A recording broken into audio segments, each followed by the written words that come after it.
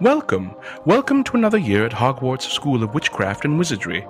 Now, I'd like to say a few words before we all become too befuddled by our excellent feast of delicious nerd talk. I have a few start-of-term notices I wish to announce. First years, please note the dark forest of non-canon fanfiction over-sexualizing friendships is strictly forbidden to all students. Also, our caretaker, Mr. Pertigera, has asked me to remind you that the third-floor corridor of Neville Longbottom and Luna Lovegood haters on the right-hand side is out of bounds to everyone who does not wish to die a most painful death. On a lighter note, please see Ethan Coe, the Quidditch captain for Gryffindor, who is looking for a new Seeker. Our current Seeker is fighting he who must not be named. Lastly, I am pleased to welcome a few new professors of herbology, Muggle studies, and defense against the dark arts today. I'll let them introduce themselves. Until then, this is Truly Universal. It's truly universal, not truly universal.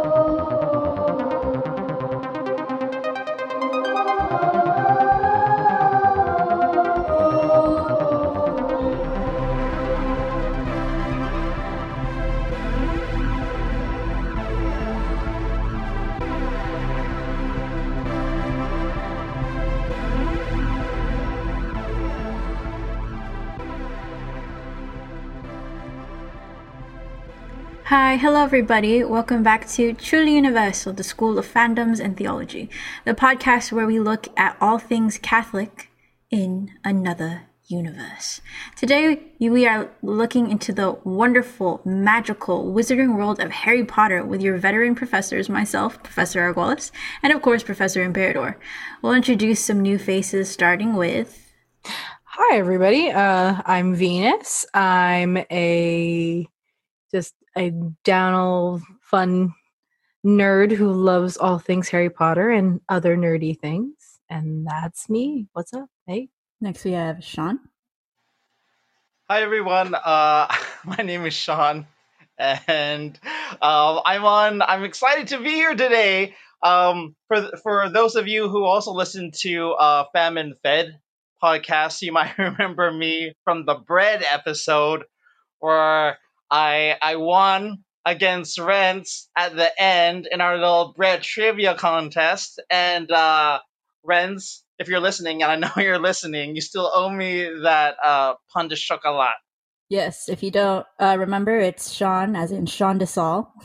Also, if you are wondering how he got on this episode, we have an audition tape that Father Raj sent us of Sean in a donut shop talking about Hufflepuff. No. I mean, what? Anyways, Vilma?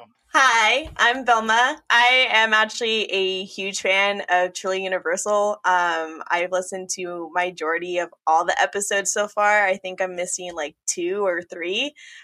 So huge fan, super excited. I have a lot of more emotions I can express, but I'm trying not to. But I'm just excited for today. Thank you, all 3 of you, for joining us today. We're so excited to have you here. Honestly, I love Harry Potter. I do.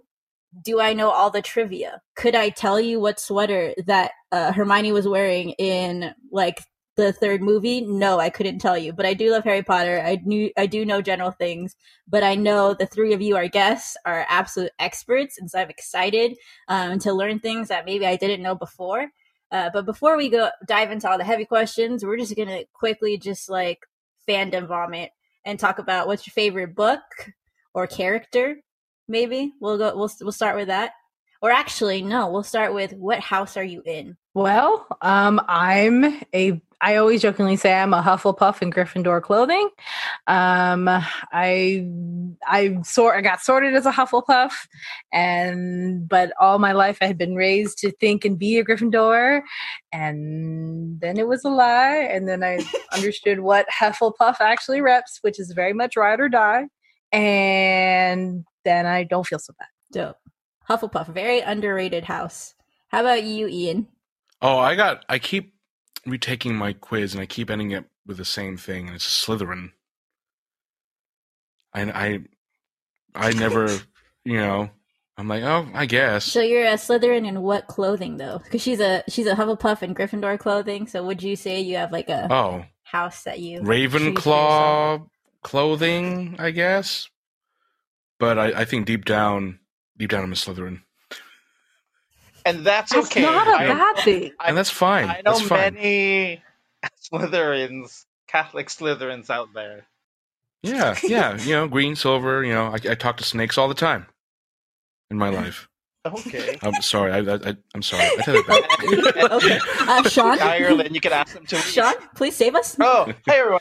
So, I also want to rep Hufflepuff House. Woo! I was sorted. I took the test. I took the Pottermore test, the original one, and the new one with the new app and things like that.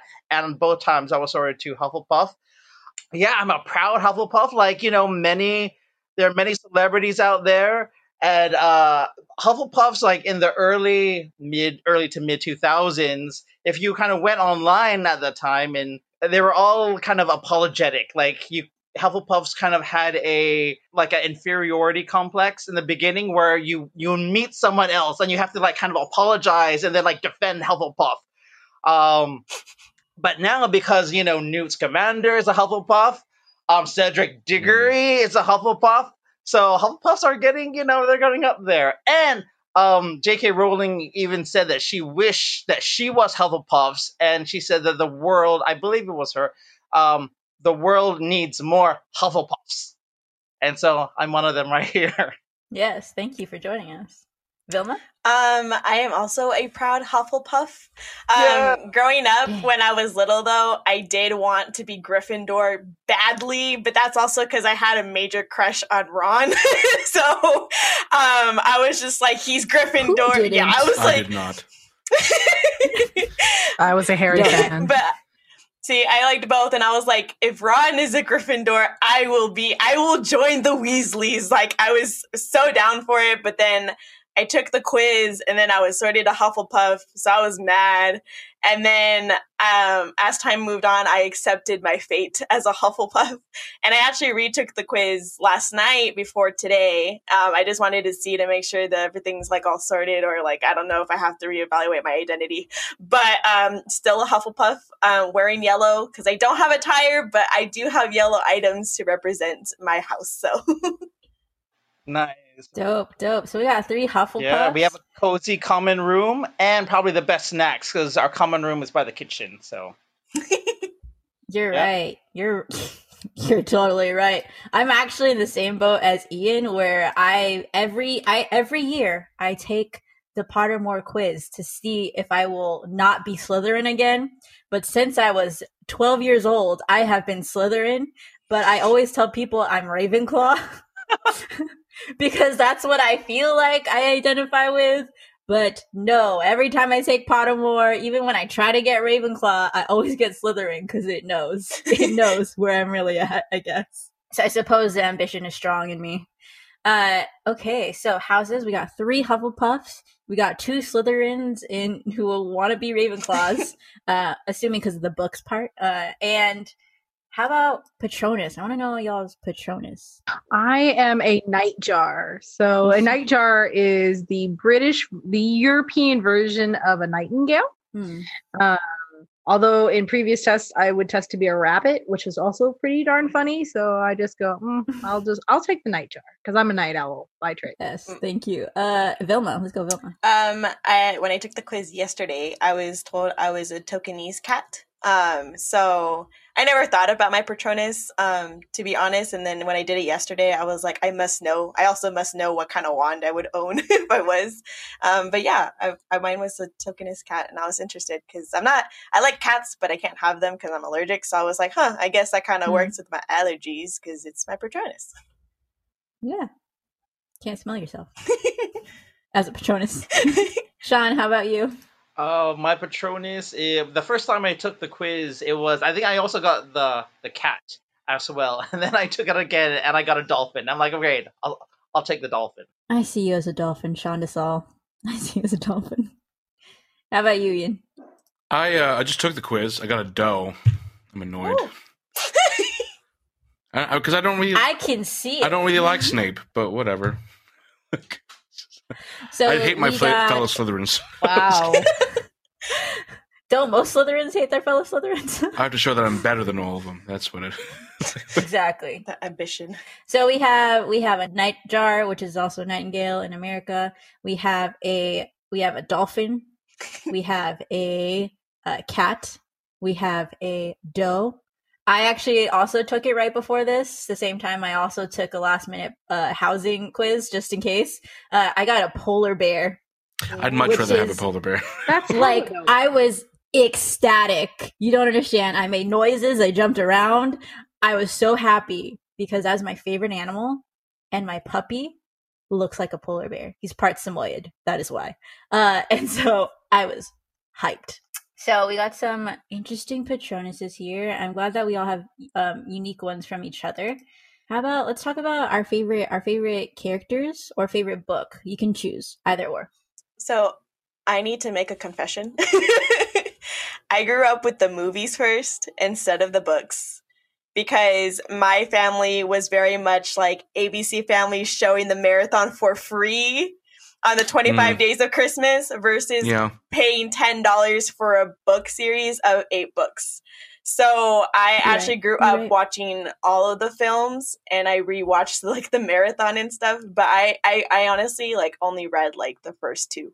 And then when I was younger, I bought the whole series again because that's what I was planning to do for quarantine.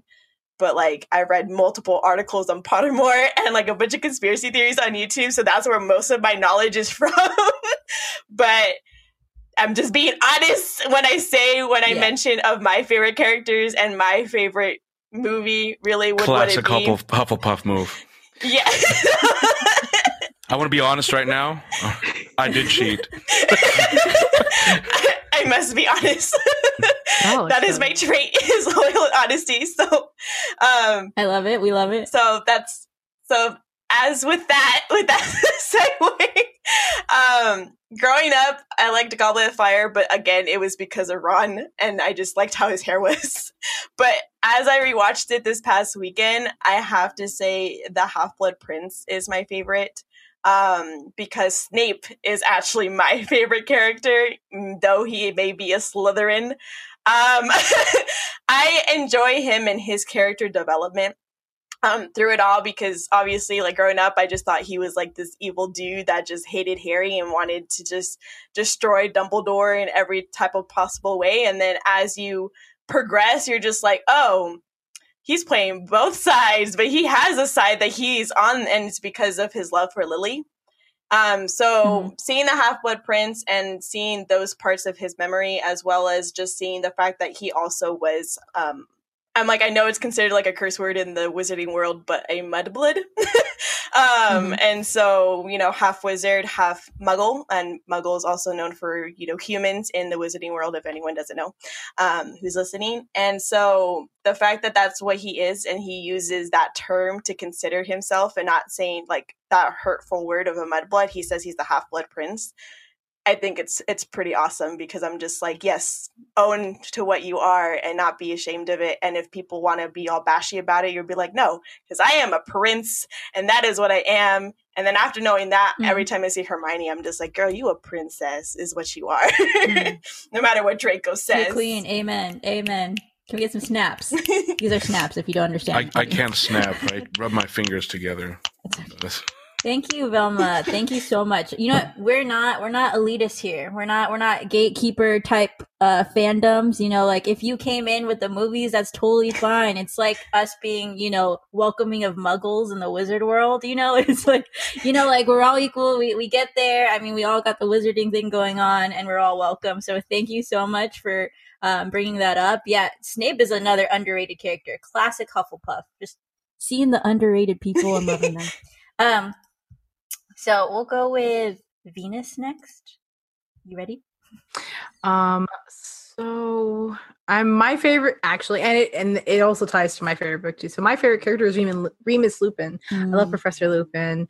I love that he's a good man, but has suffered many He suffered brokenness in so many ways.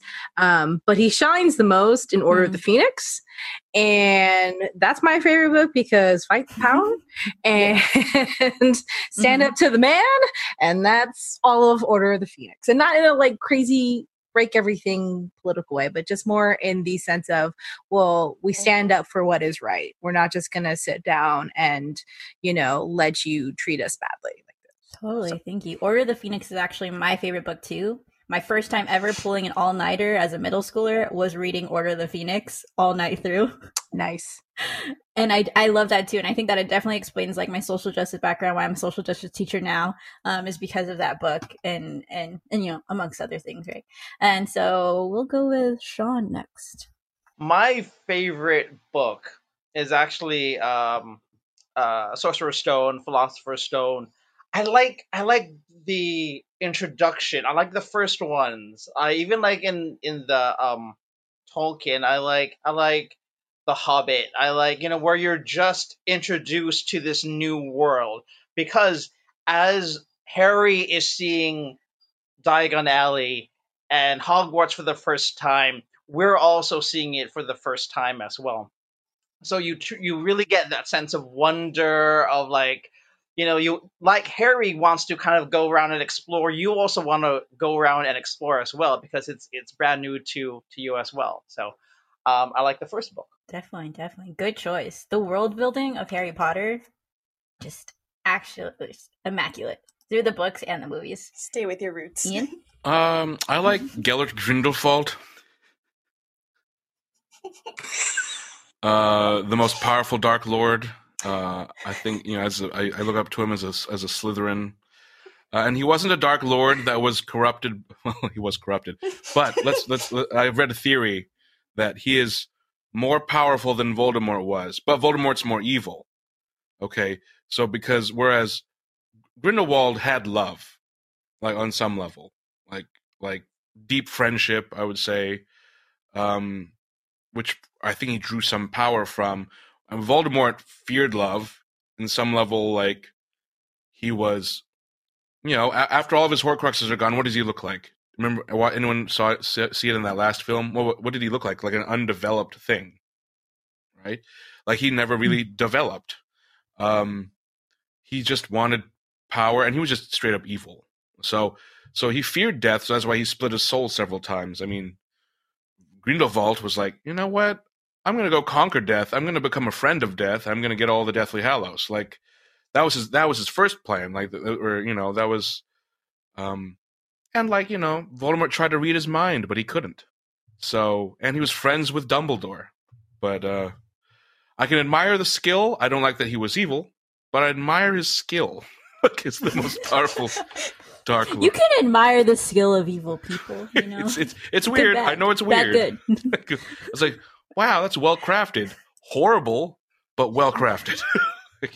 Honestly, I love the evil characters and like K-dramas and like shows more, just because I'm like, oh gosh, the development and just like the sass and just like all of that.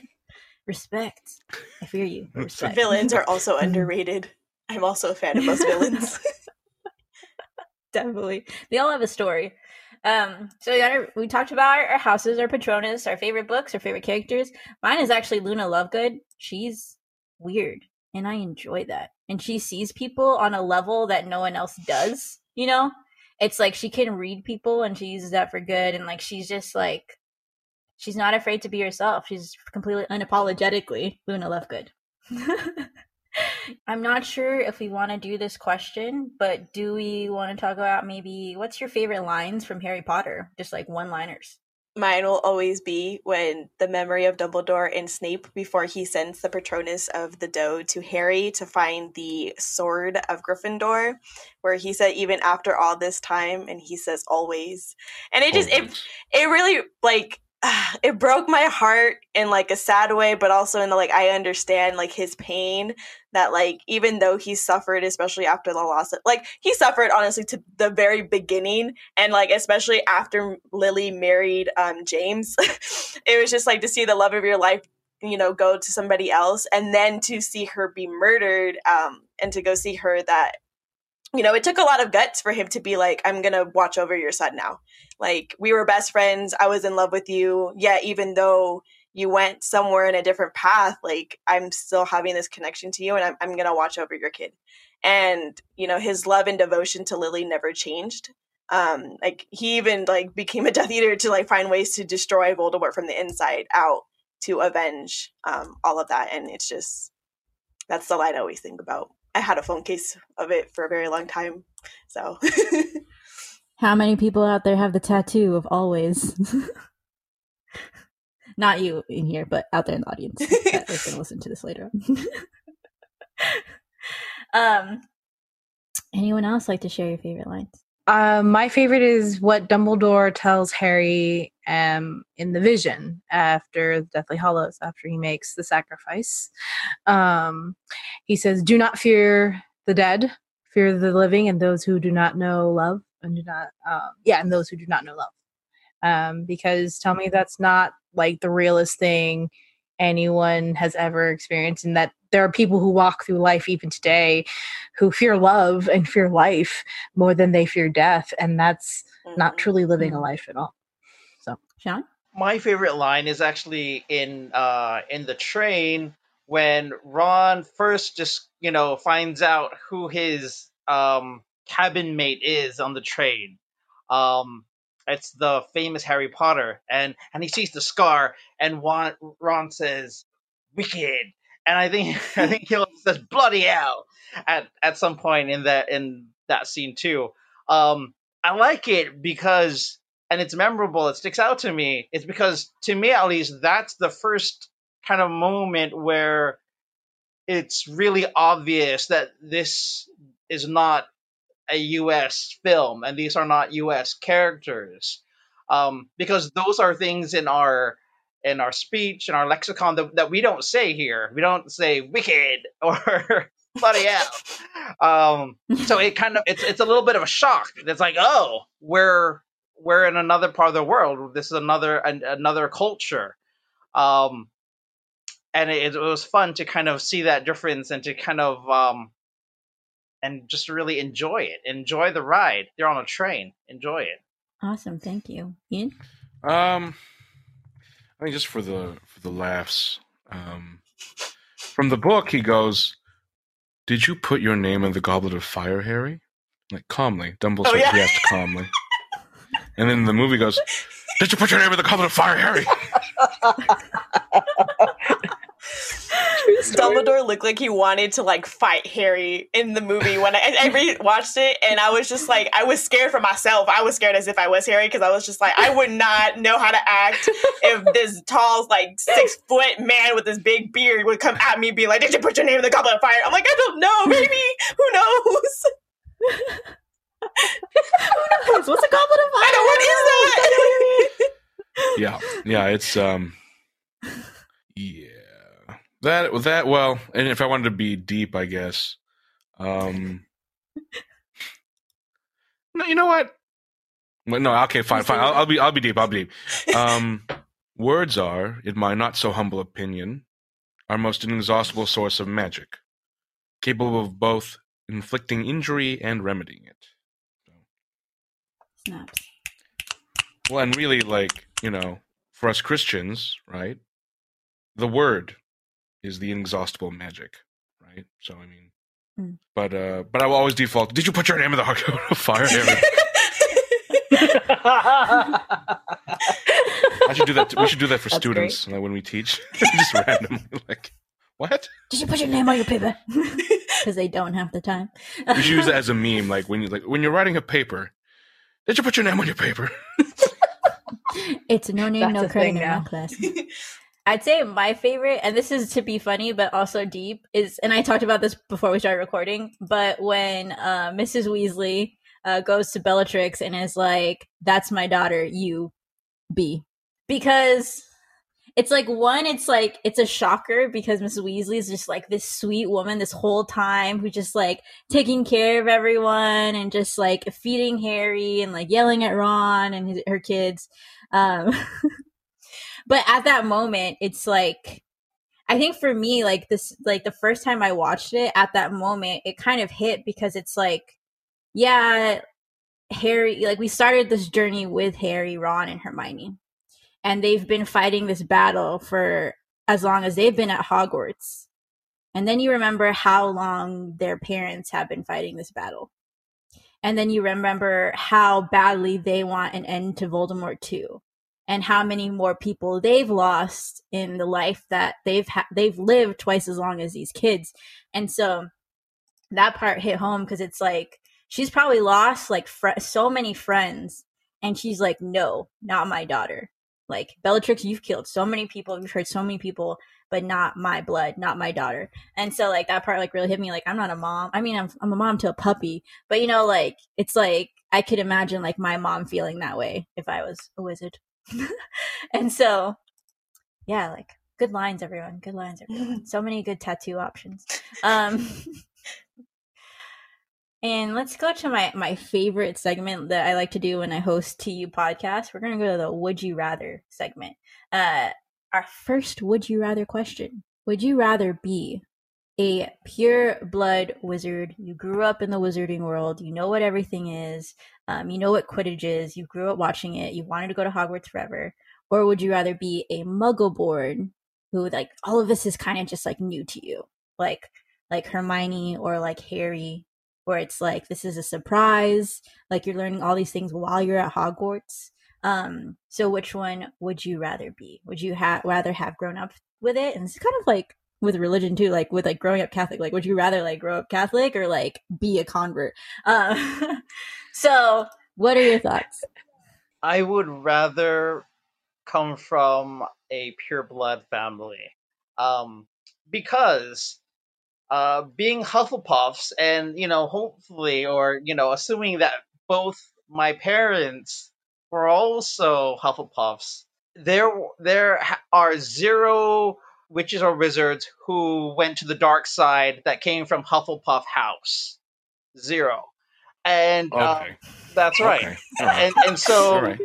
And talk to Slytherin. that Here we was a go. great Here we go. source of pride for me to know that no one in my family, assuming we're all Hufflepuffs, which I don't know if that happens, went to the dark side. And you take a look at that scene where the students rise up to fight, right? Or Slytherin, Professor McGonagall sends all of Slytherin House to the dungeons where they could be kept safe, and they can't interfere with anything. Some of the Ravenclaws and a lot of the Gryffindors stay, but most of the Hufflepuffs stay, and they choose to stay and fight because it's the right thing to do. Versus maybe some of the Gryffindors have like ties to Harry, or they kind of have a kind of bravado to their character.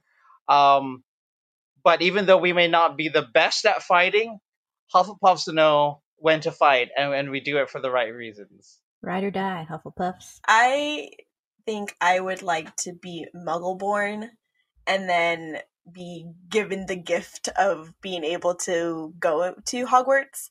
So I would like kind of want to pull a Hermione, because I guess the way that I see it, because you mentioned the growing up Catholic or being a convert. I mean, I grew up Catholic, but I left the faith for like a few years, and then I came back, and then I saw how I was able to develop in that way. And I think if I was like Muggle born and then I went to Hogwarts and like I learned all of those things, I feel like I would want to use what I learned there and try to find a mend where both can live equally, because there's always like there's that fight that like they have to hide the wizards have to hide their identity when they're over in the public, in the Muggle world, and that they can't be themselves, or they can't use magic, obviously, if you're under the age of 17, and all of these things. And it's just kind of like, I feel like if I was Muggle born and I went to Hogwarts, I would try to find a way that whatever group would work on that, I would like probably join and find a way to like have like equality and like peacefulness within the two worlds.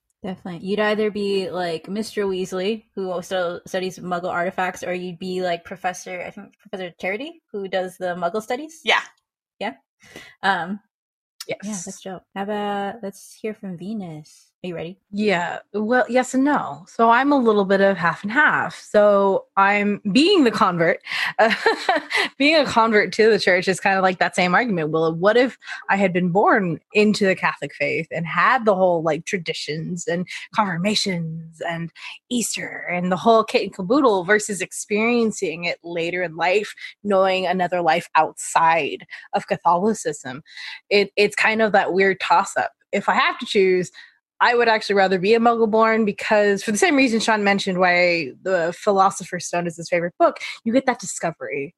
And, you know, I will like and the continuous discovery. So as I'm continuing to learn and grow in my faith, it's like, oh, that's a thing. Or, oh, candle moss is actually, you know, you're supposed to have candles at candle moss. Yo, that's a thing. Or, oh, hey, Christmas is 13 days. Yes, please. Like, you know, these are all of these wonderful, beautiful things. And so I would be totally down with, oh, Diagon Alley, heck yeah, let's go. Or like, you know, please don't ever let me ever go kick it in like the main hall of Hogwarts, because I would never leave there, or the library. One of those two places. I would never leave those two spaces because I just want to just be there. Snacks and books. Yeah, Snacks girl. and books. Girl, yes, books all day. area. Oh, no. Oh, if you guys see my library in this house right now, oh Lord. But like it's that same kind of space. So if I had to choose, I'd go Muggle-born. But I also have that same headspace of, but what if I were pureblood? What if Quidditch was my life, not basketball? You know, that sort of thing. Dope. Thank you. Ian? Pure blood, because most Slytherins are dark wizards. I would be proud of a family that did not become dark wizards. Slytherin, we'd be the rare exception. I'd probably be, you know, in a... And Slytherin, you know, families would have generational wealth, which is an interesting concept to have. Something to have. Immigrant families don't have would that. be fantastic. Like that would be great to have. Like I'm just imagining having that. That'd be fantastic. I'm not even thinking about like the magic part. I'm thinking about like the galleons and all that stuff. Going to Gringotts and actually have things. Classic Slytherin. Wait, pause for cause. Harry was totally rich. He was totally loaded, and he's a Gryffindor. That first episode, you see all that gold. Because James is a pureblood. Anything from the trolley, I'll take the whole lot. I should have said that line. That's a good one. And Ron's just like, OMG. Eyes like super wide, like, oh man. That was me at this mochi donut place in West Berkeley called Third Culture. Ooh. I was like, I'll take the whole lot. And the person was like, excuse me? I was like, I'll take one of these. Good job, Meg. Good job. Okay, thank you, everyone. I think it's so hard. I won't answer the question because I posed the question because I don't have an answer to the question. But definitely like I think about what it would be like to grow up in a house like the Weasley house where like all these things are charmed and doing things. But also I think to myself, would I rather be like Ron, who's obviously over it, or Harry, who's just like, what is this world? I never had this. So same thing with like Catholicism too. It's like what I hear from a lot of like converts. Like sometimes I feel like I wish I was like an adult convert, because then I wouldn't take things in Catholicism for granted. Like I'm sure like definitely like Malfoy took a lot of things about the wizarding world for granted, because he is the pluriblood. Pluriblood? Peace, love, unity. Category. Respect. Yo, that's okay. Plurblub.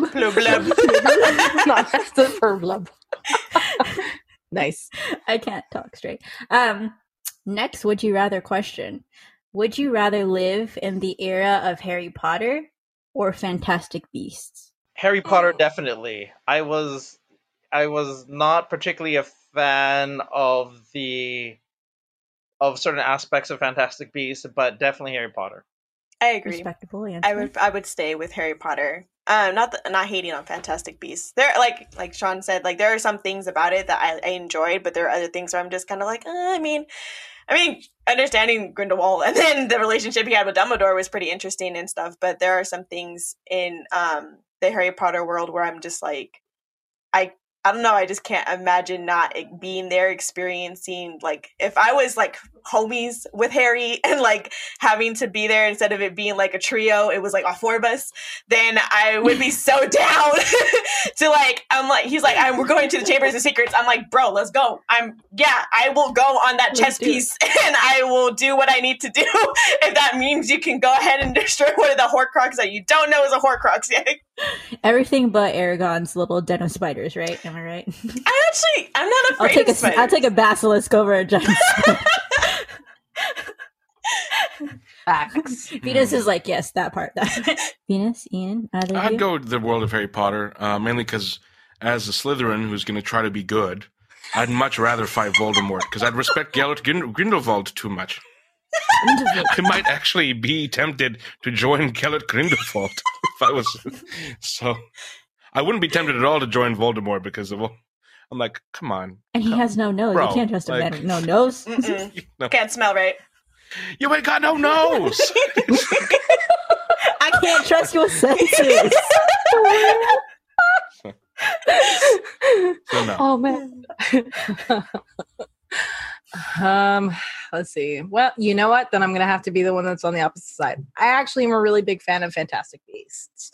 There is something about the world before the world that I really am fascinated about. So obviously the rules of secrecy and all that was still a thing, right? Like just what it is in Harry Potter, but there's just something about like understanding how it came to be and how the modern Muggle world that Harry Potter is evolved, right? I'm also, not gonna lie, I'm a huge fan of that whole like Dumbledore Grindelwald like dynamic side story that was like really powerful to me. And then like how that plays out in Fantastic Beasts is like it's almost a scene stealer from like Newt, who is like, yes, Team Hufflepuff. So it was kind of rough because I was like the Hufflepuff and he's like, yo, stop like trying to derail my bro. But at the same time, I'm super fascinated on how this is going on and the settings are gorgeous.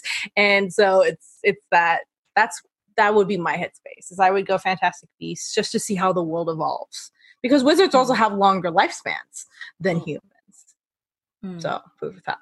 I think it's also cool in the Fantastic Beasts that it shows you the different parts of the world of their wizarding world, like the Americas and France. So I thought that was cool because when I was a kid, I only thought it was Hogwarts. Like, I don't know why in my head I was just kind of like, the wizarding world doesn't exist anywhere else except here. So I have to go to England. So I'm like, I have to go to London, take the train, and then like, deuces.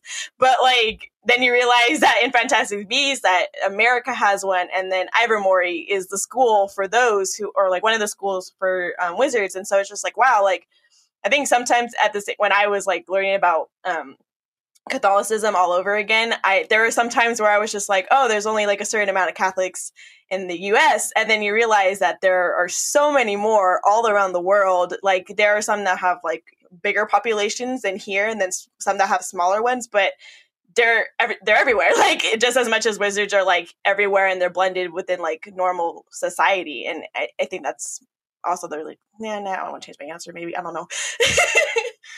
No, that's dope.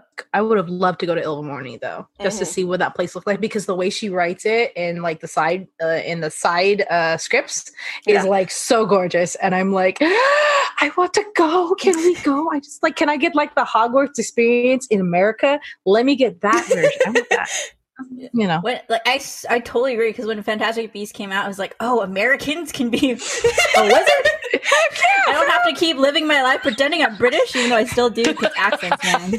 Same. It's a very versatile accent. It's wonderful. And I think I fell in love with Fantastic Beasts, like that movie when Newt went into his little briefcase with the little magical creature zoo in there, and like how amazing that was. And I was just like, I love this man. I want to be his friend. Hufflepuffs. Both worlds, they're so important. Hufflepuffs. Says the Slytherin who wants to be a Ravenclaw. Why can't life be fair?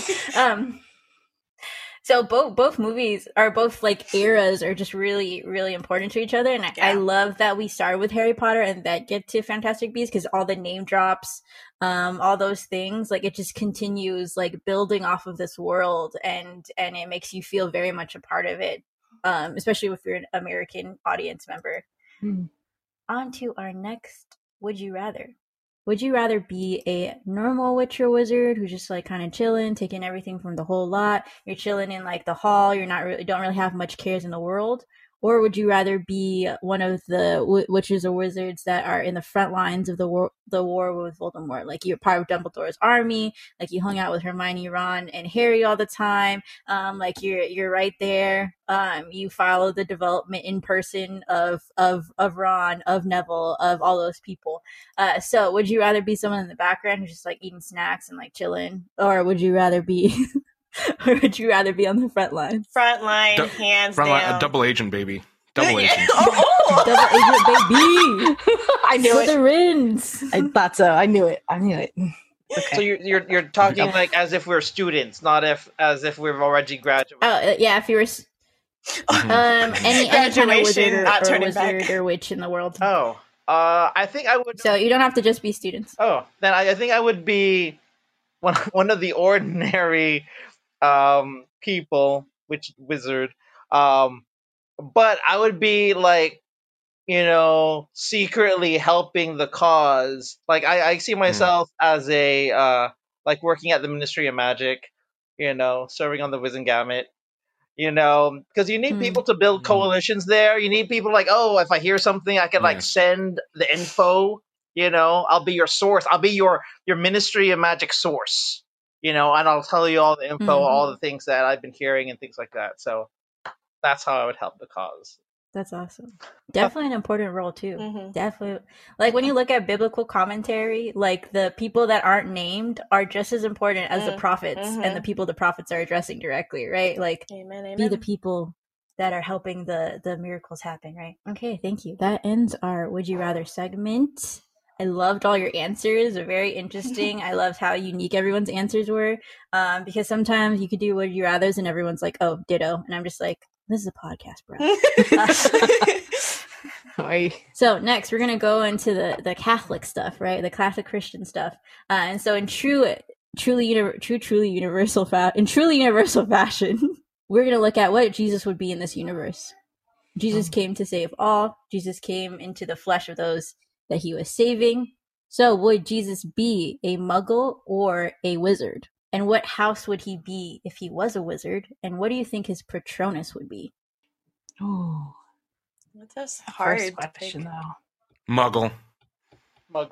Yeah, see, like if we're going like by facts, that like I would say Muggle because he was man. But then I would also think if he was like a wizard because he is also God. And so it's just like, people look at Lord Voldemort as if he is like that, but it's just like, nah, bro, like that's not how it works. And like you have God, and like I guess like he would be of like that immense like mercy and love that he has, and like he would give to his people, and he would obviously use his powers for the goodness of his creation. But then if we're going like to like, I would say Muggle because I mean, he is man, so but also it'd be cool if he was a wizard, so. He would, but as a Muggle, who had no magical people in their family. So, magic is a trait to some extent that's inherited. But as a Muggle coming from the Blessed Virgin Mary, and he could perform all these miracles apart from what the world at the time knew as magic, that would be like, that would show his divinity even more. Versus like, oh, I multiply bread. Like, okay, what charm did you use? I'm like, no, I didn't use no charm. I'm God. I thought it and it happened. So we'd say the Muggle-born wizard. A Muggle. Yeah, But I think he wouldn't show his powers in a wizard way. He wouldn't use wands. He wouldn't use words. He would use material things in a way that would be foreign to. You just said earlier. Well, it would be foreign to like, not like spell words. Like he wouldn't. Yeah. But like he just uses things like open up, like wake up. Right. Wake up. Would use Latin or something. Wash. Yeah. Those kind of words, not spells. Spells. Right. Covenant. Well, I mean, kind of just as a quick thing, like an aside, like the people who did alchemy, I think I mentioned this before when we did the Alchemist episode, Full Metal Alchemist, not the Alchemist, the book by Paulo Coelho, but the Full Metal Alchemist. In the history of alchemy, many alchemists thought that the Eucharist was the highest form of alchemy. Mhm. And the transubstantiation, and so it was done in imitation of what they know that God can do, but like we can't as humans. So now, if he was a wizard, what do you all think? Because that I know.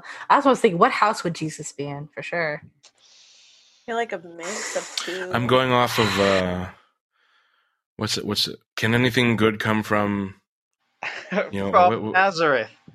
From No, Nazareth, you can't right? judge it. I mean, And well, so like what's the common thing? Can anything good come from Slytherin? Yeah, Jesus Christ, son. hold on, wait. Wait, no. I'm gonna start with no, because just because Jesus isn't ambitious. That's a big thing. Jesus was not ambitious. He burned for our souls, but it wasn't like, yo, I'm trying to get your souls. Let's go. Things to do. Kind of difference, right? Like, I mean, it depends on what you say. True. But the Father's will. I totally see him as a Raven, though. I totally see him as a Ravenclaw, like all day, every day. I think that he would just, because he's got that kind of, he's chill and he's got that kind of wisdom, but he allows his power to just be like for people to come to him. Right? Versus like all the other houses, they'd be like, yo, Huffles, Gryffindors, Slytherins, and then Ravens are like, yeah, we're going to be over here in the corner. You want to come over and talk to us? You just holler at us kind of deal. And that's very more very like meek. Yeah, very more meek and humble style, which could also make the argument for him being a Hufflepuff. But that's a Hufflepuff kind of thing. I mean, true, but the wisdom is where I'm kind of leaning more Ravenclaw versus Hufflepuff. I think Jesus is too multifaceted. Yeah, I know. He'd be all of them. The Sorting Hat would be like, he'd be a professor. The Sorting Hat would be like, a professor. You are God. You should be sorting me. Okay, say that louder, please. Please sort me, Lord. Please sort me. sort me, Lord. And then Jesus would say, this is to fulfill all righteousness. I'm like, okay. New house. A lamb. All day. I feel like Jesus would be like either like a Luna Lovegood, like I think character like a Luna Lovegood, or like some big like Neville energy. You know what I mean? Just, definitely like, Neville. Coming out, Neville. Yeah, big Neville energy. Neville energy. I'll go with that. I accept that. As partial canon. I would say Gryffindor. Gryffindor definitely for Jesus. That servant leadership. Sacrificing himself for others. Lion in of the Judah. small and in the lion, exactly. So I totally would see Jesus in the Gryffindor house. Can I make an argument though that he could just be a professor at the gate and just be like Dumbledore-ish, kind of, except for the making some really big mistakes later in life, but Okay, so he'd get to the Sorting Hat and he'd be like, "You are not in a house. You're a professor. You're the professor of the dark arts." No, I think Mary and Joseph homeschooled him. He didn't go to school. There you go. They homeschooled him. I could see that. Totally see that. Mm-hmm. I'm with that. Vilma, any thoughts? I am like between Hufflepuff and Gryffindor.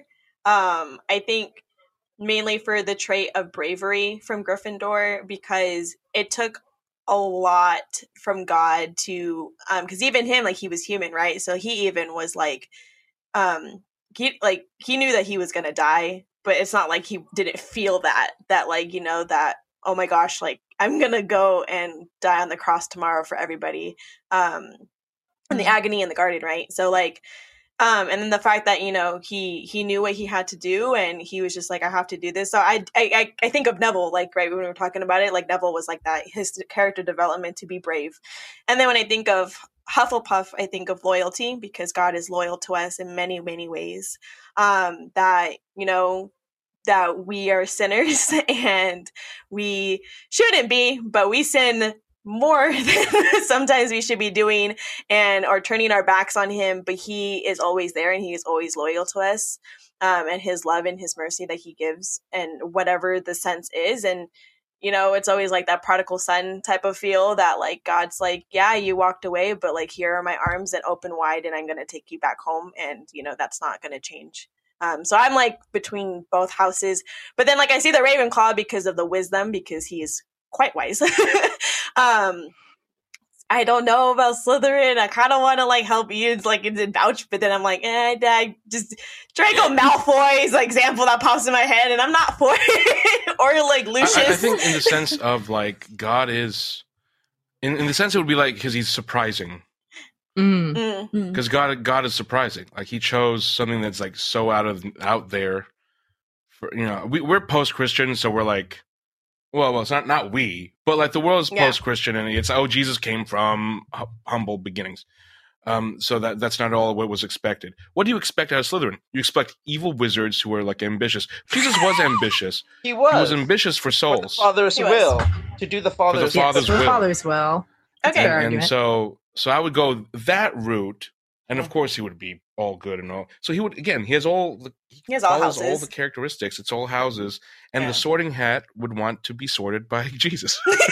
Amen. Say that. Sort me, Lord. Yes, Lord. Sort me, Lord. Sort me, Lord. Sort me, Lord. I'm wondering if anything that what we're saying is not is a British idiomatically not so fun. And oh no, I don't think like so. Get I watch sorted. a lot of British I don't know TV. if that's a like. Anyway, sorry. Like, that's funny. Well, that not means Mac. like get your ish Please check together. that. I think if that's an idiomatic thing. And Jesus is relentless. He's relentless, and he pursues us at all costs. All costs. There's nothing he wouldn't do for us that we would be with him. So yeah, if he wasn't a Gryffindor, I would see him as Slytherin. Yeah, Reckless Love is a Slytherin song.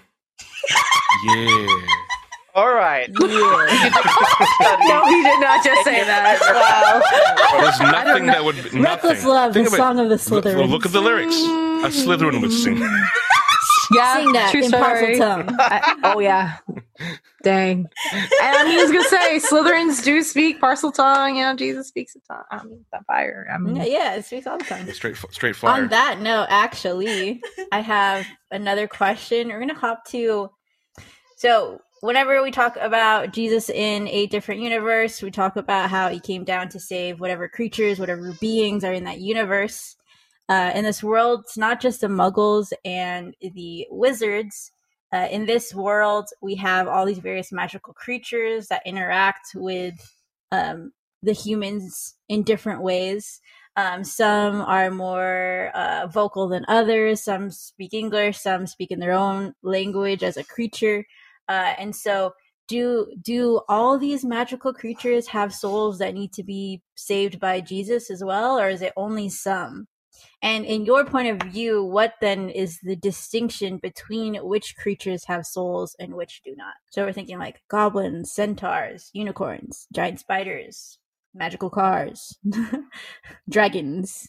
magical cars are objects, therefore don't have sentience. Yes. Miscellaneous. No. Miscellaneous. No. Because the enchanted car saved People them. had this discussion before, and I'm almost positive you're going to bring up St. Thomas Aquinas. And the rational soul,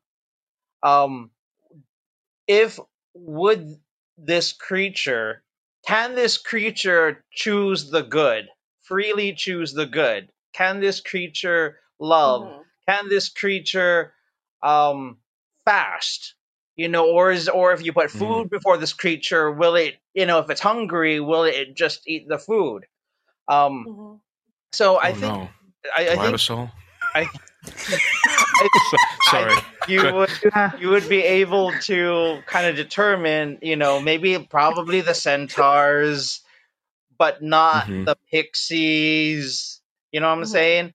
Like, probably the mer people, and I guess the goat. The ghost, the house ghost, the Hufflepuff is the fat friar.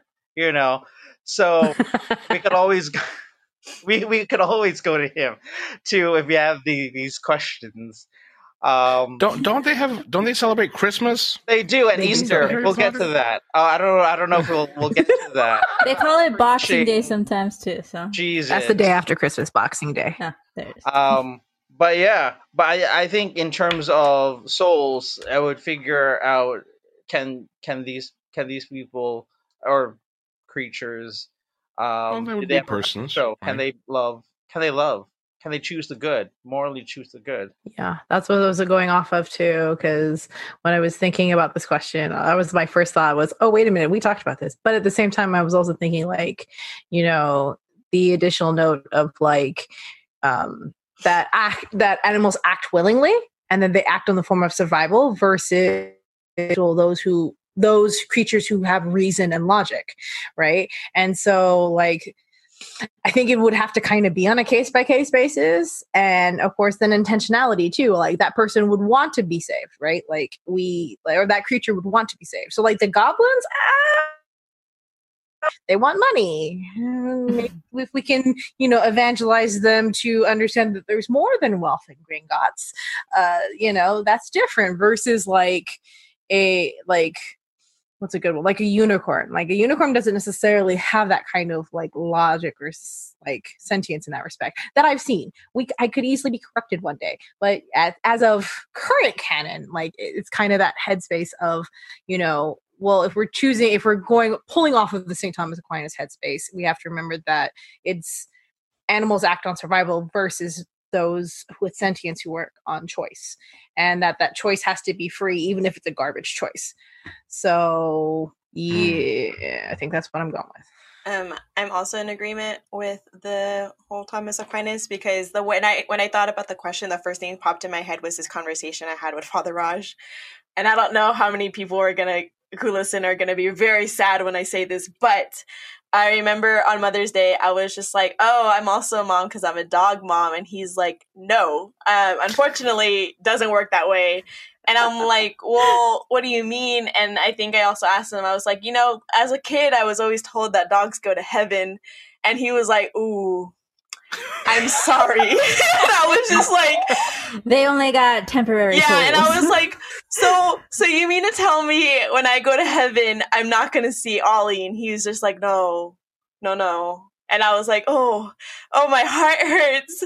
I'm so sad. And like, so when like that question came up, that's what I thought of. I got sad for a second because I was like, man, I got reminded that my dog's not going to be in heaven. But it is just like, things have to have free will, and to be able to, like, again, to choose between good or bad. And there are some of the animals that can't, like, so my favorite is a hypocrite. I just like the play on words. Plus, also, I love Budbeak.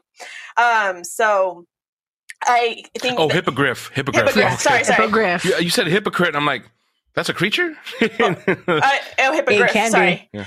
But I mean, when I heard it, I thought of hypocrite. So then that's why I remember it. But yeah, so that's my favorite character. I think it's cute. And like, but I also like the fact that because of what I thought was the play on words was because when Hagrid describes it, it says that he is prideful, and that he you need to bow before you can come up to him, because he doesn't like, it's a certain characteristic about the creature of itself.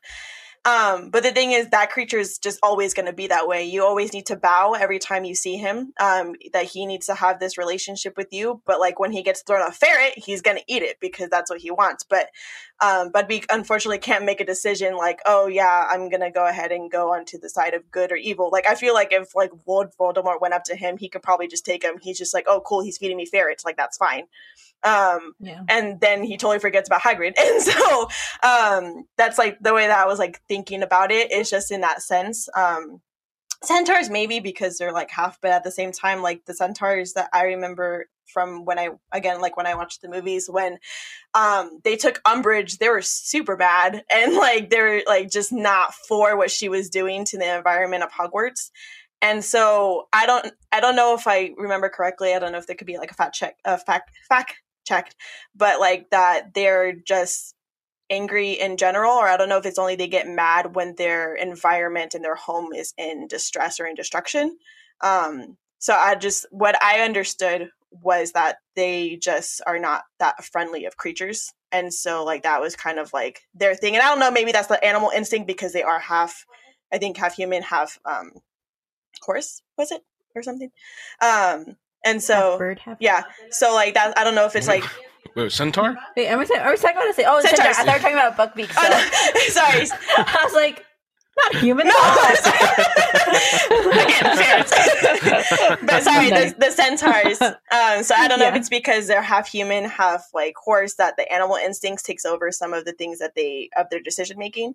As to the reason why I was thinking that like what happened with Umbridge, that was what their thoughts were because of I think of like bears and like when you don't mess with a mama bear's son or like kid because they're gonna mess you up. So that's why I was thinking about it in that way. It's just a random thought, but yeah. They all said that what I would say, and I'm particularly, because I think also like similar to the whole Narnia kind of universe, like a lot of those animals have the kind of sentience that could be construed as, able to be saved and go to heaven, but it was always through like, they had a special regard for the sons and daughters of Adam. And so similar idea, I think, is like anything with a person with a rational nature and a bodily nature. So that's why I think Jesus, for example, if aliens existed, I would try to evangelize to them. In fact, on some level, I would think that they would know about Jesus just by having watched from afar. And if they landed, they'd be wearing crucifixes. But that's just me. So I don't know. Who knows? Yeah, we're big fans of your work. Watching from afar. That actually brings me to another question that I actually skipped over for good reason, because it works out here better. What would preaching in the universe of Harry Potter look like? What would preaching about God look like? Like, would they be preaching to centaurs? Would they be preaching? Would there be a class in Hogwarts about it? Think about it for a second. How would Christianity look in the wizarding world of Harry Potter? I think with Hogwarts being a state-run secular school, I don't think they would have things about. I think it would be a history thing. They do maybe be part of the Muggle studies. Yeah, Muggle studies. Muggle religions.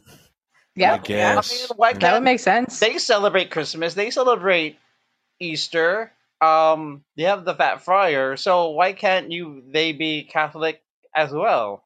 I don't see why not. And but then Hogwarts is more insidious than I thought because they have all that stuff and then they ain't got no prayer in schools. What is this? Here we go. It's a good point. He does make a good point. I mean, we celebrate. I mean, in public school you can say Christmas. Can you? I'm sure the friar is somewhere doing Vespers and occasionally people I remember saying Christmas at UC Berkeley at some point. I said the word Christmas. I don't know. Students can say Christmas at school. No, they say winter break, Easter break. No, it's Christmas. Yeah. It's Easter. And if I recall, Hogwarts gets Holy Week and Easter week off. Well, I mean, they do it to coincide with Easter, with Holy Week.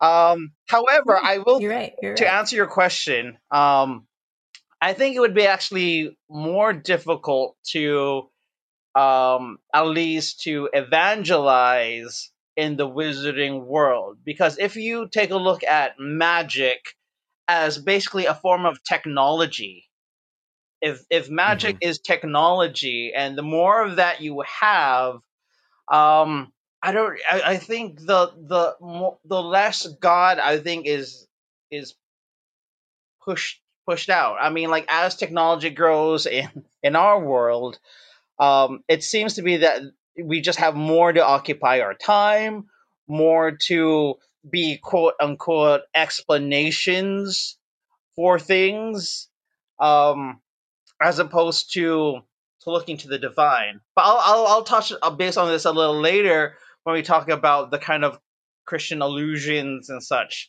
in the story. But I think it would be difficult. The catechesis, however, might be a little easier because there'd be more things at your disposal.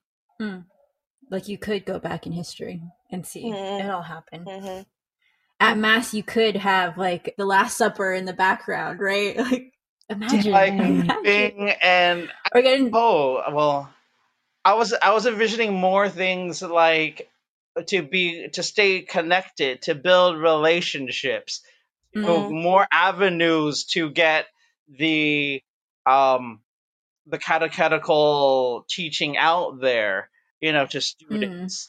That's what I was thinking. I wasn't envisioning Oh, I was thinking a little more magical than you. Right? Isn't kind of like time moving travel and like strictly monitored in Yes. there? Yeah. Yes, it Yeah. is in there. You also I can't think make sure and to you be can only seen. go They back could so show a vision far, of it, right? Like or in use That's it true. pensive. So Ooh. I do appreciate going off from that Mm. point from yeah, okay, so the catechesis could be easy because we have all these different avenues to do it. The culture aspect may be harder because in the same way that we have all this technology that distracts us from Christianity, from religion, from faith, from God, they have this wizarding world. They have magic that would be distracting from an idea of God. It's like, well, I can make all these things happen at the like at with all these words. What am I saying? I can make all these things happen with a couple words and my wand. Like, why do I need to believe in a God? And so, if we remember back in the day, there was a point where all like Harry Potter books and everything, any talk of Harry Potter was like banned from like Christian circles, banned from like Catholic circles. But after some time, like not that the ban lifted, or maybe think people stopped talking about it, stopped being such a big deal. It started becoming, well, it's really up to the parents to evangelize their kids properly. We can't tell them they can't read it; they're going to read it anyways. So, but it's like if you look in a lot of Catholic Christian circles, or if you look in any circle, like Harry Potter is such a big part of people's lives, of people's cultures. And like I've had conversations with people where like the wizarding world of Harry Potter helped them to really articulate or rediscover parts of their spirituality as a Christian, as a Catholic. And so for the four of you here, I can't count. For the four of you here, what parts of Harry Potter have really impacted your life in positive ways? We could say on a spiritual level, we could say on a Catholic level, as a human person, in terms of, you already talked before, Venus, about the social justice aspect of that you've learned and how it's impacted you there. But what ways has Harry Potter, the culture of it, the universe, impacted you positively in your spirituality as a human being, so on and so forth? I think as like kind of playing a little bit more off like the original, like what we were mentioning earlier about social justice and stuff like that. I think it also, I came into the books and movies in middle school. So it helped me kind of before I became Christian and eventually Catholic. So it kind of helped me be the primer to my own virtues and morals and what I found important in my life. As you progress in the journey, right? Obviously you start to see Christian themes, you see like sacrifice, you see, friendship, why community is important, you start to see, why love's so important, all these other multiple pieces. I think the big thing for me is like when I became Catholic, I think it re-illuminated a bit of Harry Potter in a different lens versus a Christian lens or a non-believer lens. I think like for me, the big thing was just the understanding that there's something bigger than yourself, and that there's not like, yeah, you have the wizarding. Yes, you have the wizarding world. Yes, you have the muggle world, but like magic is this kind of, and I know this is a little bit of a stretch, but some days, it to me, some days magic can easily is not just like the physical waving a wand or a spell. It's that counsel. It's that wisdom you share. It's that, desire to want to help for the greater good or bad, depending on, what your alignment is in the day. Right. And In the day. Some days we have bad days. I'm just saying, and I think the thing for me is that, like, it allowed me to see, like, Harry Potter allowed me to kind of see, like, where grace is important. And that, like, why Christ's grace is so much more important. It's very important. Because, like, you would even think about, like, yeah, we're talking bad about Severus Snape here, but, like, let's stop and think about it. Like, if Christ had been there to help redeem him and redeem his Imagine what kind of different story it'd have been like too. On top of the fact that you have like, yeah, he eventually does redeem himself differently, but he spent the entirety of the rest of his life lamenting that, you know, and never being able to fully embrace the grace of like forgiveness and truly fully embracing all redemption and all that good fun stuff. And I think it just kind of helped me see where Christ could have easily like just been interjected. I also, and this might be a little borderline heretical, so correct me if I'm wrong, I always, for a long time, until I got older and learned about St. Thomas Aquinas, thought that like magic was a form of the extension of the Holy Spirit. And now obviously St. Thomas Aquinas says, no, that's not how it works, because I can't have lightsabers for the same argument. But well, lightsabers is technology, and that's something else. You can have your lightsaber. I can have my lightsaber. I just can't force push anything. Yeah. Okay, I know what. No, sorry, my bad. Didn't mean to cross over there. But like, you know, that manifestation of power, right? That comes from within. It's not something you just, you know. It's not like it is not like turning on a lightsaber per se. Mm-hmm. So you know, it's just kind of for a long time it helped me go, oh well, that's what the Holy Spirit looks like, kinda. Obviously older now, and it don't work like that. But until you find out that the Force in Star Wars is basically a way to promote eugenics, anyways. I know. Don't even go. No. My soul. Trust me, my soul. Thanks, St. Thomas Aquinas. Oh, you're looking. Oh, the midichlorian theory of the Force. Yeah. Yes. Ugh, whatever. Sorry if that went past the audience, but look it up. Anyways, continue, Venus. So I think that's. Overall, I think as you know, in my journey, it's been able to see how, you know, where magic easily can be transformed into the faith, the divine versus what is human, the good versus the bad, and all the fun stuff in between that. And who said future episode? Hey, I want to get on that episode. Holla! I'm just kidding. We've been thinking about Star Wars for a long time, but that's just like a lot of research on like canon. So much unpacking. I understand. So it's just like how has it affected us in a positive way, right? Okay. So I don't want it to get all sad or whatever, but like I'll just be honest. So I grew up in, like, my parents fought all the time, so it was really hard to just kind of be around the environment. I'm also the youngest, and I'm 16 years apart between my brothers. So they were out and about living their lives. I was home, and I had to deal with like constant like fights. And so even though they didn't buy me the books, I appreciated the fact that we had cable to watch ABC Family, and that when Harry Potter was on, I was just shut out of everything else that was happening in my life. And I was just like, yes, it was a dream to just go to Hogwarts. Like, I was waiting till the day I would turn 11 to get a letter. And so it was just a way to escape from my reality and what was going on. Because again, like, I was little, and like my brothers weren't around often to kind of explain what was going on with my parents and stuff. There's also the difference in cultures, because I was born in the States. They all immigrated here from Nicaragua. So there's also the difference of just how they just do life. So I always wanted to understand, or at least to be explained, what was happening around me. But it's always like machismo. Like, we don't talk about our feelings. We don't talk about anything that happens. Like, we're going to fight in front of you, but we're not going to tell you why.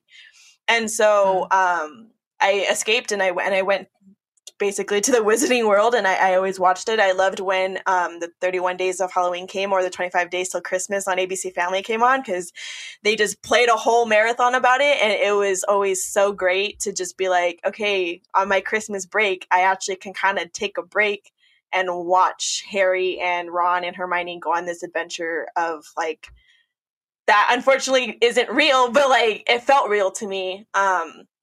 And so, you know, growing up and like understanding that, and like to see the way that they had in relationships, I kind of understood more about the value in friendship a lot, as cheesy as that sounds. But I did realize that, like, you know, community is important, that you do need people to be there with you around the journey. And I had friends, and like a lot of my friends actually didn't like Harry Potter, which was sad, but the fact that I grew a relationship anyways, and they accepted that I liked Harry Potter, like, Boo My- your friends. I mean, I'm sure they're great people, but boo. Well, they accept me for what I am, and like even though they don't like it, they buy me Harry Potter related gifts for my birthday and like they're actually Muslim, so they don't celebrate Christmas, but they know that I do.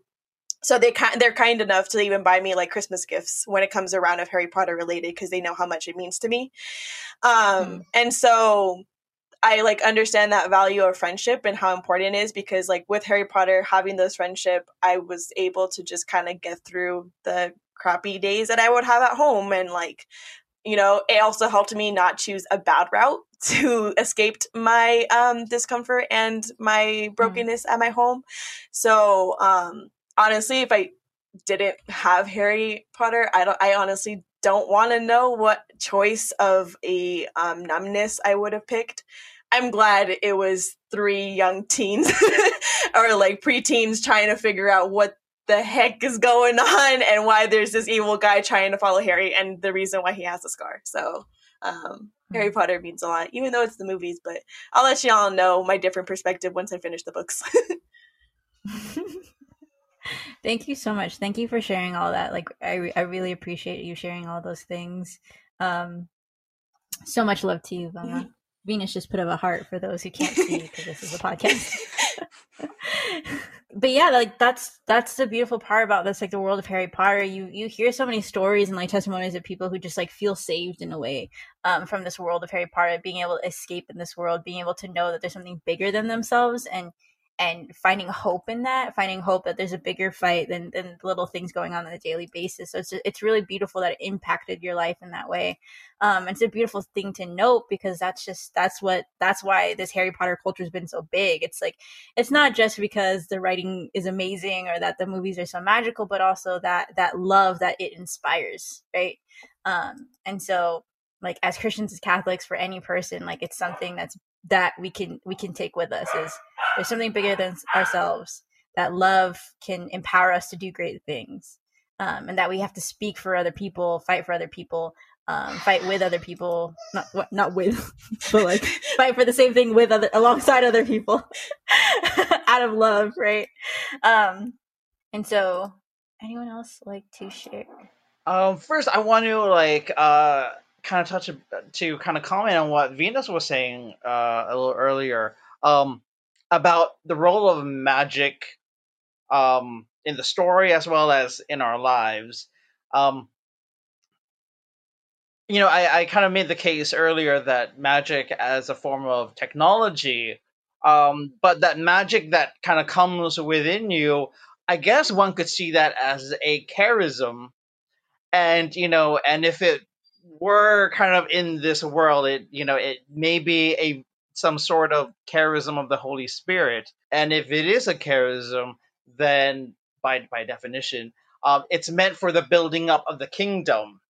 So these people who have these particular, however it's manifested and from whence it comes, these particular abilities, these particular gifts, they're to use it for the building up of the kingdom, for the good. Anyway, just your kind of discussion on it reminded me of that. But how these books and these movies and the series has impacted my life is first of all, it's brought me and my family, particularly my sister, closer together. And Vilma, when you're talking about like watching the ABC family marathons, I love those, and I've many fun hours on the couch with a blanket, usually with a cup of hot tea, and me and my sister just kind of rewatching all these movies which we watched already 100 times before. But also the books gave us a way to grow closer together in our family. I remember taking my sister at midnight to our local like independent bookshop to wait in line and to get the book when it was released that we had pre-ordered a couple of weeks before, along with whole other people. My sister used to throw, Build-A-Bear. Build-A-Bear, and if you ever want to Build-A-Bear, you make this bear, you kind of like start the heart and you fill it and you give it a name and you get a little birth certificate. So she would have birthday parties for her Build-A-Bear every year. And one year she did a Harry Potter themed birthday party for her bear, whose name was Brittany Brizet. I think Ian. I remember this. I was there. I was at that party. Were you your sister's furry friend? Because you had to bring a furry friend to this party. Yeah, I think I was my sister. She brought me. I was the furry friend. Yeah, you were his furry friend. We played Quidditch. Were you in the Quidditch? Yeah, I sorted them. No. We played Quidditch in the backyard. And I remember reading my sister and I, we would take turns. I think it was Half-Blood Prince? Is that the one with Professor Umbridge? No, Order of the Phoenix. When he comes to the school. Order of the Phoenix, yeah. Sorry. We read Order of the Phoenix together out loud. So like we were like, I don't know, I think she was in high school. I was either in college or in grad school at the time. And we would just sit at night, like at nighttime before bed, just taking turns. Like we would read a chapter, I would read a chapter, she would read a chapter. Those were like, those were moments that kind of really like helped build the relationship in my family, particularly between me and my sister. So yeah, but in terms of my kind of out view in the world or spirituality, I like to go to like what who was it? J.R.R. Tolkien wrote an essay on fairy stories, and in which he says that fairy stories, one might say fantasy genre, fantasy stories, the value that they have is that they help us. He listed three, and very quickly they are recovery, escape, and consolation. But and you also kind of take a look at what Brother Chesterton said in his commentary on Elfland in the book Orthodoxy, where he talks about the value of Elfland, of fairyland, and he says that the value of it's not that it's meant to tell us that dragons are real. We know that dragons are real. Elfland tells us that they can be defeated. Similarly, Tolkien, in his essay that I referenced, he talks about these fairy stories as he describes it as cleaning a window that we could see reality more clearly. And ironically enough, we do it through the lens of fantasy and imagination, that we could actually see the true, the good and the beautiful more clearly. Because when he talks about escape, it's not necessarily an escape from this world, but an escape from the illusions of this world, so that we could actually go into what's actually real. Thank you for that comment, John, because it reminds me of, in grad school, I took a comic sci-fi fantasy class where we talked about religion and theology through comics and sci-fi and fantasy. And so we were all from different areas in our life. Like there was a pagan witch in our class. There was a Shinto Buddhist. There was some Lutherans. There was some Episcopalians. There was some Hindu classmates in that class. And there was only 2 Catholics and only 2 people of color. And it was the 2 Catholics. And so the other Catholic in that crew, our project was to do a podcast. And I love her. She's great. She's such a J.R. Tolkien fan. That's what her thesis is going to be on. She is a Latina Catholic. Her name's Susan. And she just raves about J.R. Tolkien. And we were talking in the bathroom, and we were talking about this question of like looking at comic sci-fi fantasy. How does that impact our spirituality positively? And we were talking about, like, especially in like the world of Harry Potter specifically, or like other things, like you learn about these worlds of magic, and because you grow up on these worlds of magic, it lends itself for you to believe these quote unquote, it's not magical, but these quote unquote magical things, that is spirituality, that is the Catholic Church, that is transubstantiation, that is the gifts of the Holy Spirit, all these things, like, because we are nerds in these comic sci-fi worlds, it lends our minds to be able to stretch and like truly believe that that God is God and that God is in the Eucharist and that the Holy Spirit is around us, you know? And so that's a conversation that we have often when we're looking at these like worlds of fantasy and sci-fi, that those things stretch our minds to be able to understand all that and to be able to really become attached to those things and let those things encompass our lives and engage with those things within our spirituality and religion. I'd also like to add one additional piece that I think that we all kind of not realized we're all connecting together. Harry Potter teaches us accompaniment.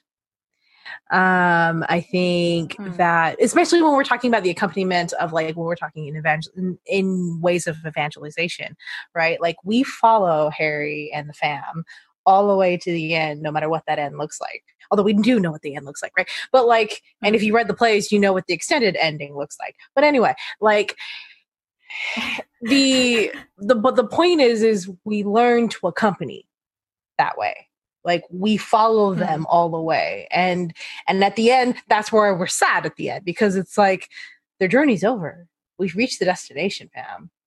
Oh man, what do we do now? Right. And that's not but that's how we should be evangelizing, is we should be accompanying our brothers and sisters till they get to Christ. And when they get to Christ, hey, sweet. Now what do? We keep accompanying because we're going to continue the journey. Now you got to live it. We go backwards in time to Fantastic Beasts. Well, I mean, you know, obviously a little bit better in timeline than J.K. Rowling, but you know, we're not gonna, you know, that makes sense. But the essence is still the same, right? Like that, and I've noticed that, and this is just something maybe I don't know. I won't pass a judgment like this, but I will just kind of throw this out there. I've met a lot of people who and Catholics who've not read Harry Potter and struggle with accompaniment, because they don't understand the process that is required. You get to know these people. You get to see their deepest fears. You get to be vulnerable with them, and they with you, right? And that's a lot of like how Harry Potter is for a lot of us. We have the sense of community and the love and the pain and the loss, and insert all the emotions here, because I'm pretty sure you go through the entire gambit by your time you're done. Movies or books. Movies or books here. I'll make sure I put both in here. Both. Movies, books, articles, fan fiction. All of it. You feel the whole gambit, right? And that's how evangelization should be like, right? We should know the people we are growing with. We should know the people who we are leading to heaven alongside us. Not necessarily leading, but, you know, walking with. Apologize.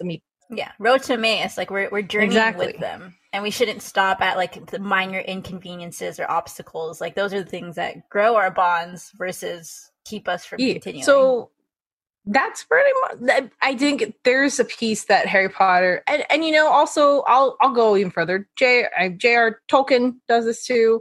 Narnia does this too. A lot of books in the similar family, what I call what you read after Harry Potter collections, right? Follow the same kind of journey, right? It's the same kind of headspace. So you still get that learning to accompany the characters just as you would accompany a friend. One last question. One last time. Okay. What parts, scenes, themes of Harry Potter universe remind you of Catholicism or religiousness in general? Sean, I think you had. Yes.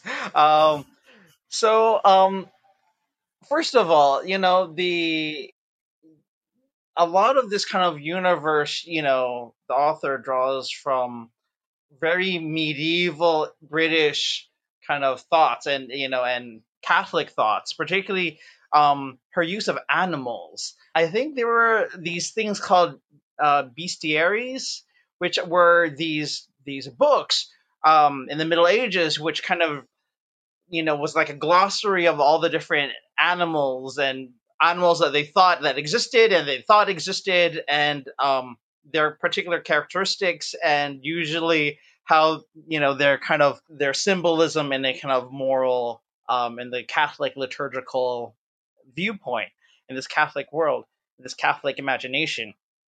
So like Ian, you had the doe as your Patronus, and I learned that in these bestiaries, stags were like the enemies of snakes. it was said that stags would like spit or like put water in like the hole of a snake or something like that and then when the snake comes out, it would trample it.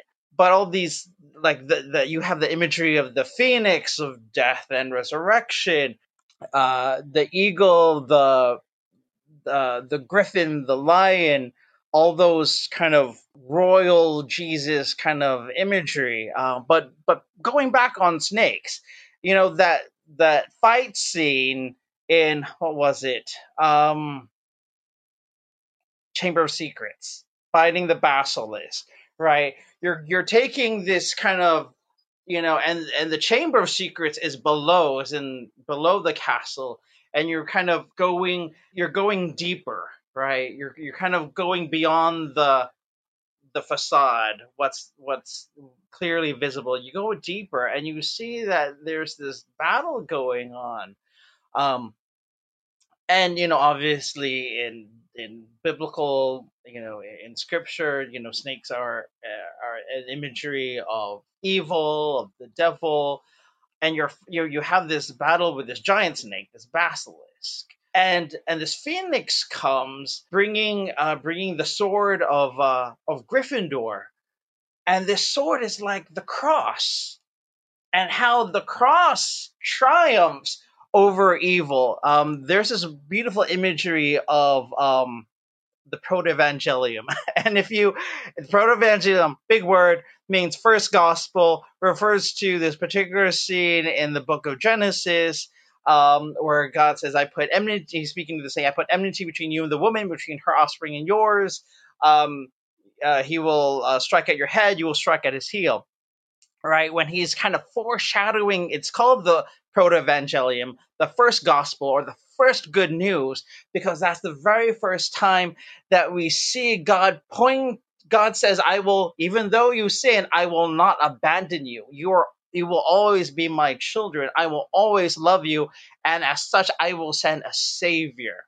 So he's foreshadowing Our Lady, foreshadowing the incarnation, so you Google Proto-Evangelium, and there's this image of Jesus's feet, and the nail which pierces Jesus's feet also pierces the head of a snake to the cross. So we see in that epic scene in the Chamber of Secrets, in that epic battle, you see not only this kind of wider good and evil, light and darkness, but truly this kind of Christian imagery of the cross, of even Harry's own willing to sacrifice to save Ginny. So I think in all the series, to me, that stands out as the most kind of with Christian imagery. Wow, thank you for that, Sean. Deep. Super thorough and eye-opening, because I didn't think about all that. Why? And there's also Our Lady and love, and Harry's mom. Mm-hmm. Anyway, but we won't get into that. Yeah. Anyone else? I'm like, I don't know how to say anything after all that. That was like how good it was. I'm like, I don't know. Should have put Sean last. Like, I could go because that could be its own podcast. My head hurts. Not just episode; it's a whole full podcast. You're talking about love and death, and you said accompaniment and justice. Yeah. I hear a coup coming in. Every time I host, I'm like, I hear a coup coming in. New podcast. But I mean, this is not the last time we're going to talk about Harry Potter on this channel. Not Matt said, you want your own show, Sean? Sean the Saw. I also think and Velma touched a lot of bit on it, on just the human level of everything, and I think it's just the growing up piece, because again, I grew up most Harry Potter fans come to it in their middle school, teen years, right? Most, not all. There are some adult homies who come to the game, and that's good too, but and this is movies and or books, so this doesn't necessarily matter which breakup or genre or whatever, or which venue you go through, but I think it's just that growing up journey. I think a lot of us, especially those of us who started young, at any point in the journey would just like, yeah, I totally understand what this like 14-year-old kid is experiencing right now. And I think sometimes and maybe this is, and there are many communities and cultures where having like processing those feelings and having those experiences is hard. Right. And so I appreciate I appreciate J.K. Rowling for kind of allowing like us to kind of have that, learn how to not only like to decompress and to unpack, because y'all can attest to this. There are pages of like deep thoughts Harry will have at any point in the journey. And you'll be like, why did I need to read 5 pages of that? Of his like, well, okay, this is how I feel about this, and this is this, and this is that. And I go, I still don't get it. But now as an adult, I look back and I go, they were teaching me to decompress. They were teaching me to decompartmentalize. They were teaching me to cope. That's a big one. Cope, and to feel in certain cases.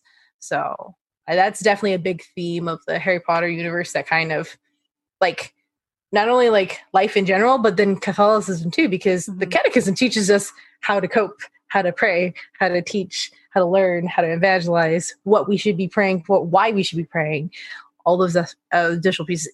We continue to grow up as well. When I was like, as I'm thinking about like the themes of Catholicism, I know that Sean mentioned it very briefly, but like Lily and Mary, I thought it very much of the characters and how each of the characters have aspects where I can think of God or Mary or Joseph or like really like any of the saints.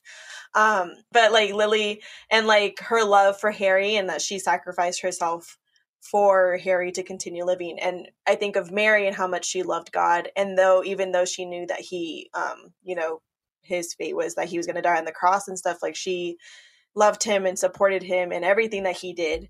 I don't know, like I feel like the characters, like I see Ron and then I think of Hermione and like how worried she gets about Harry.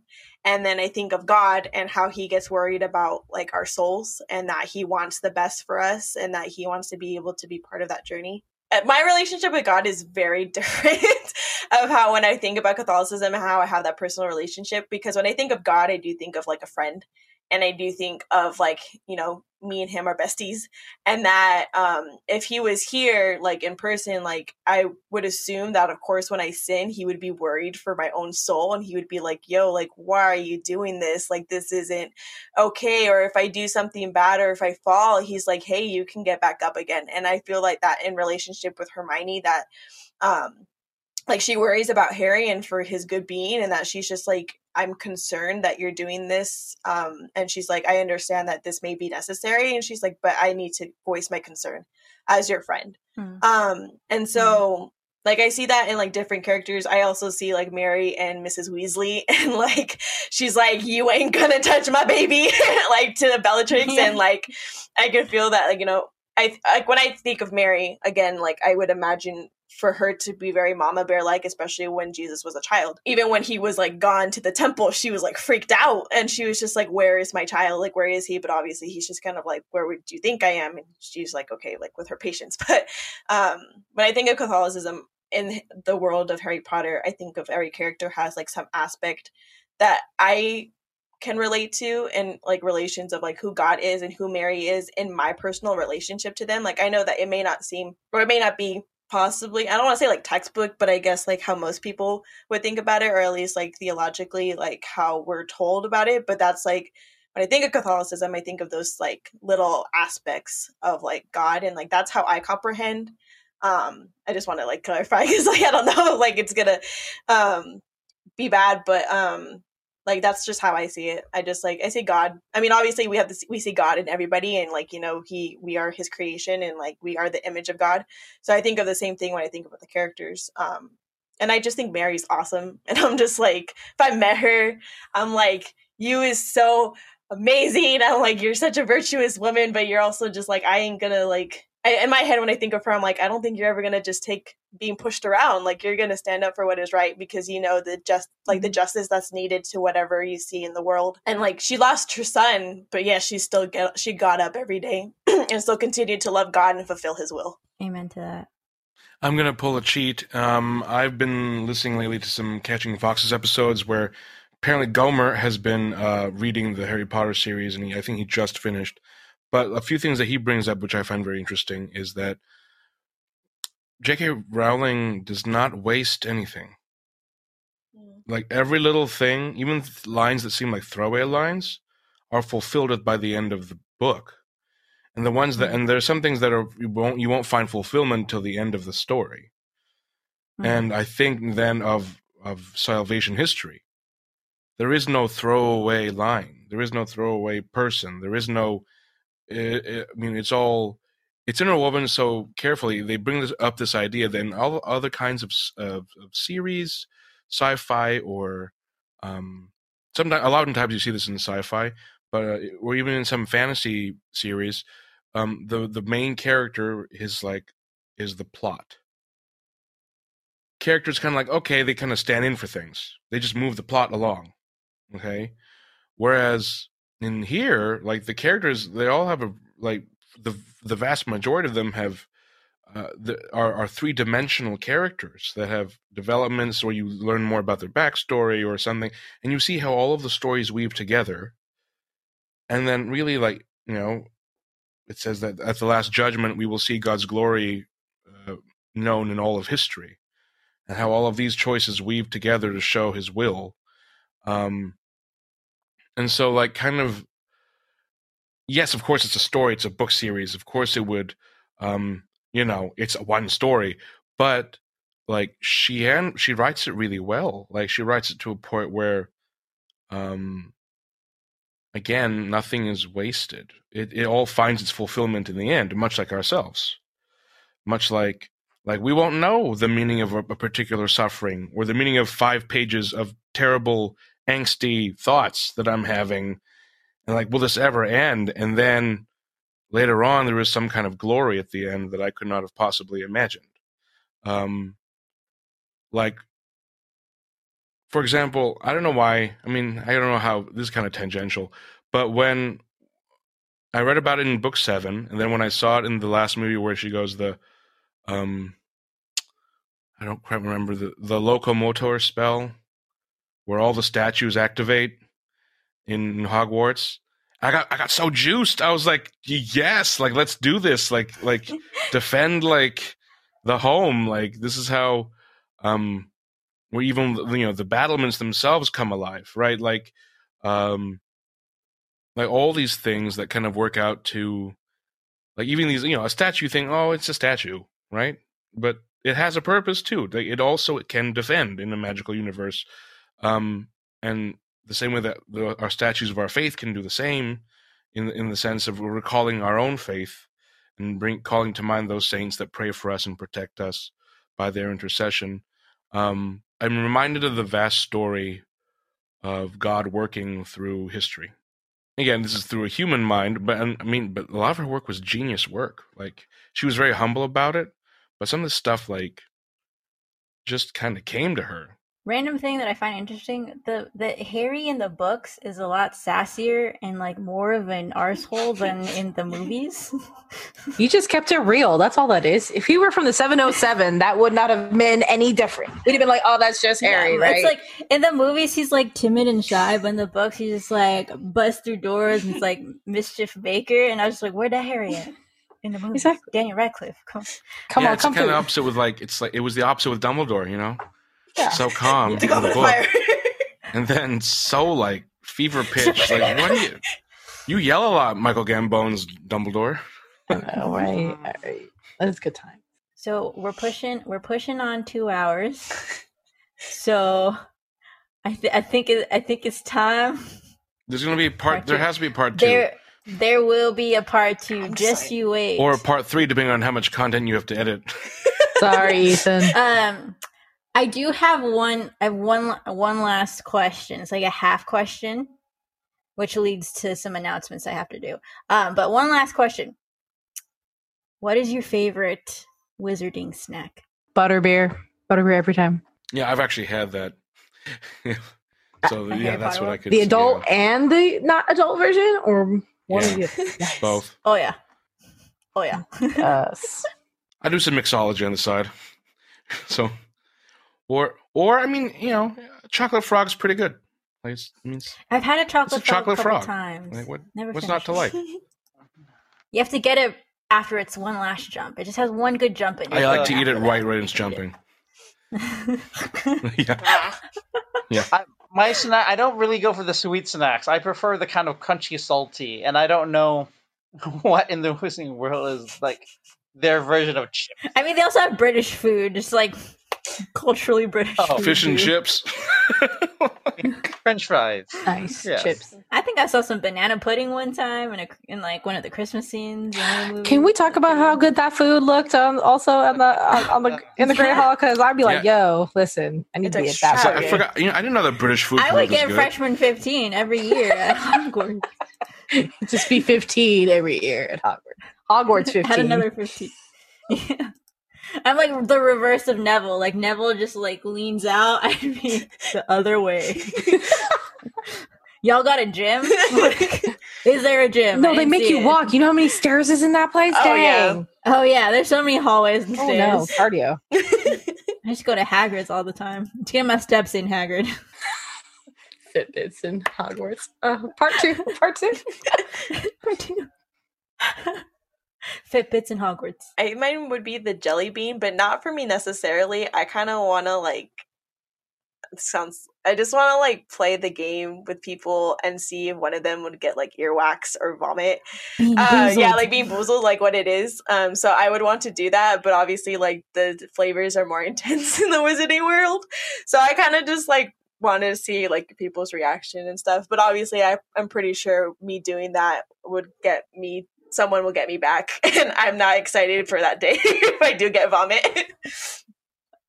Every time, like I've seen people do that those challenges, and they're like, "Oh, that definitely tastes like boogers," and I was just like, "How do you know so fondly what boogers taste like?"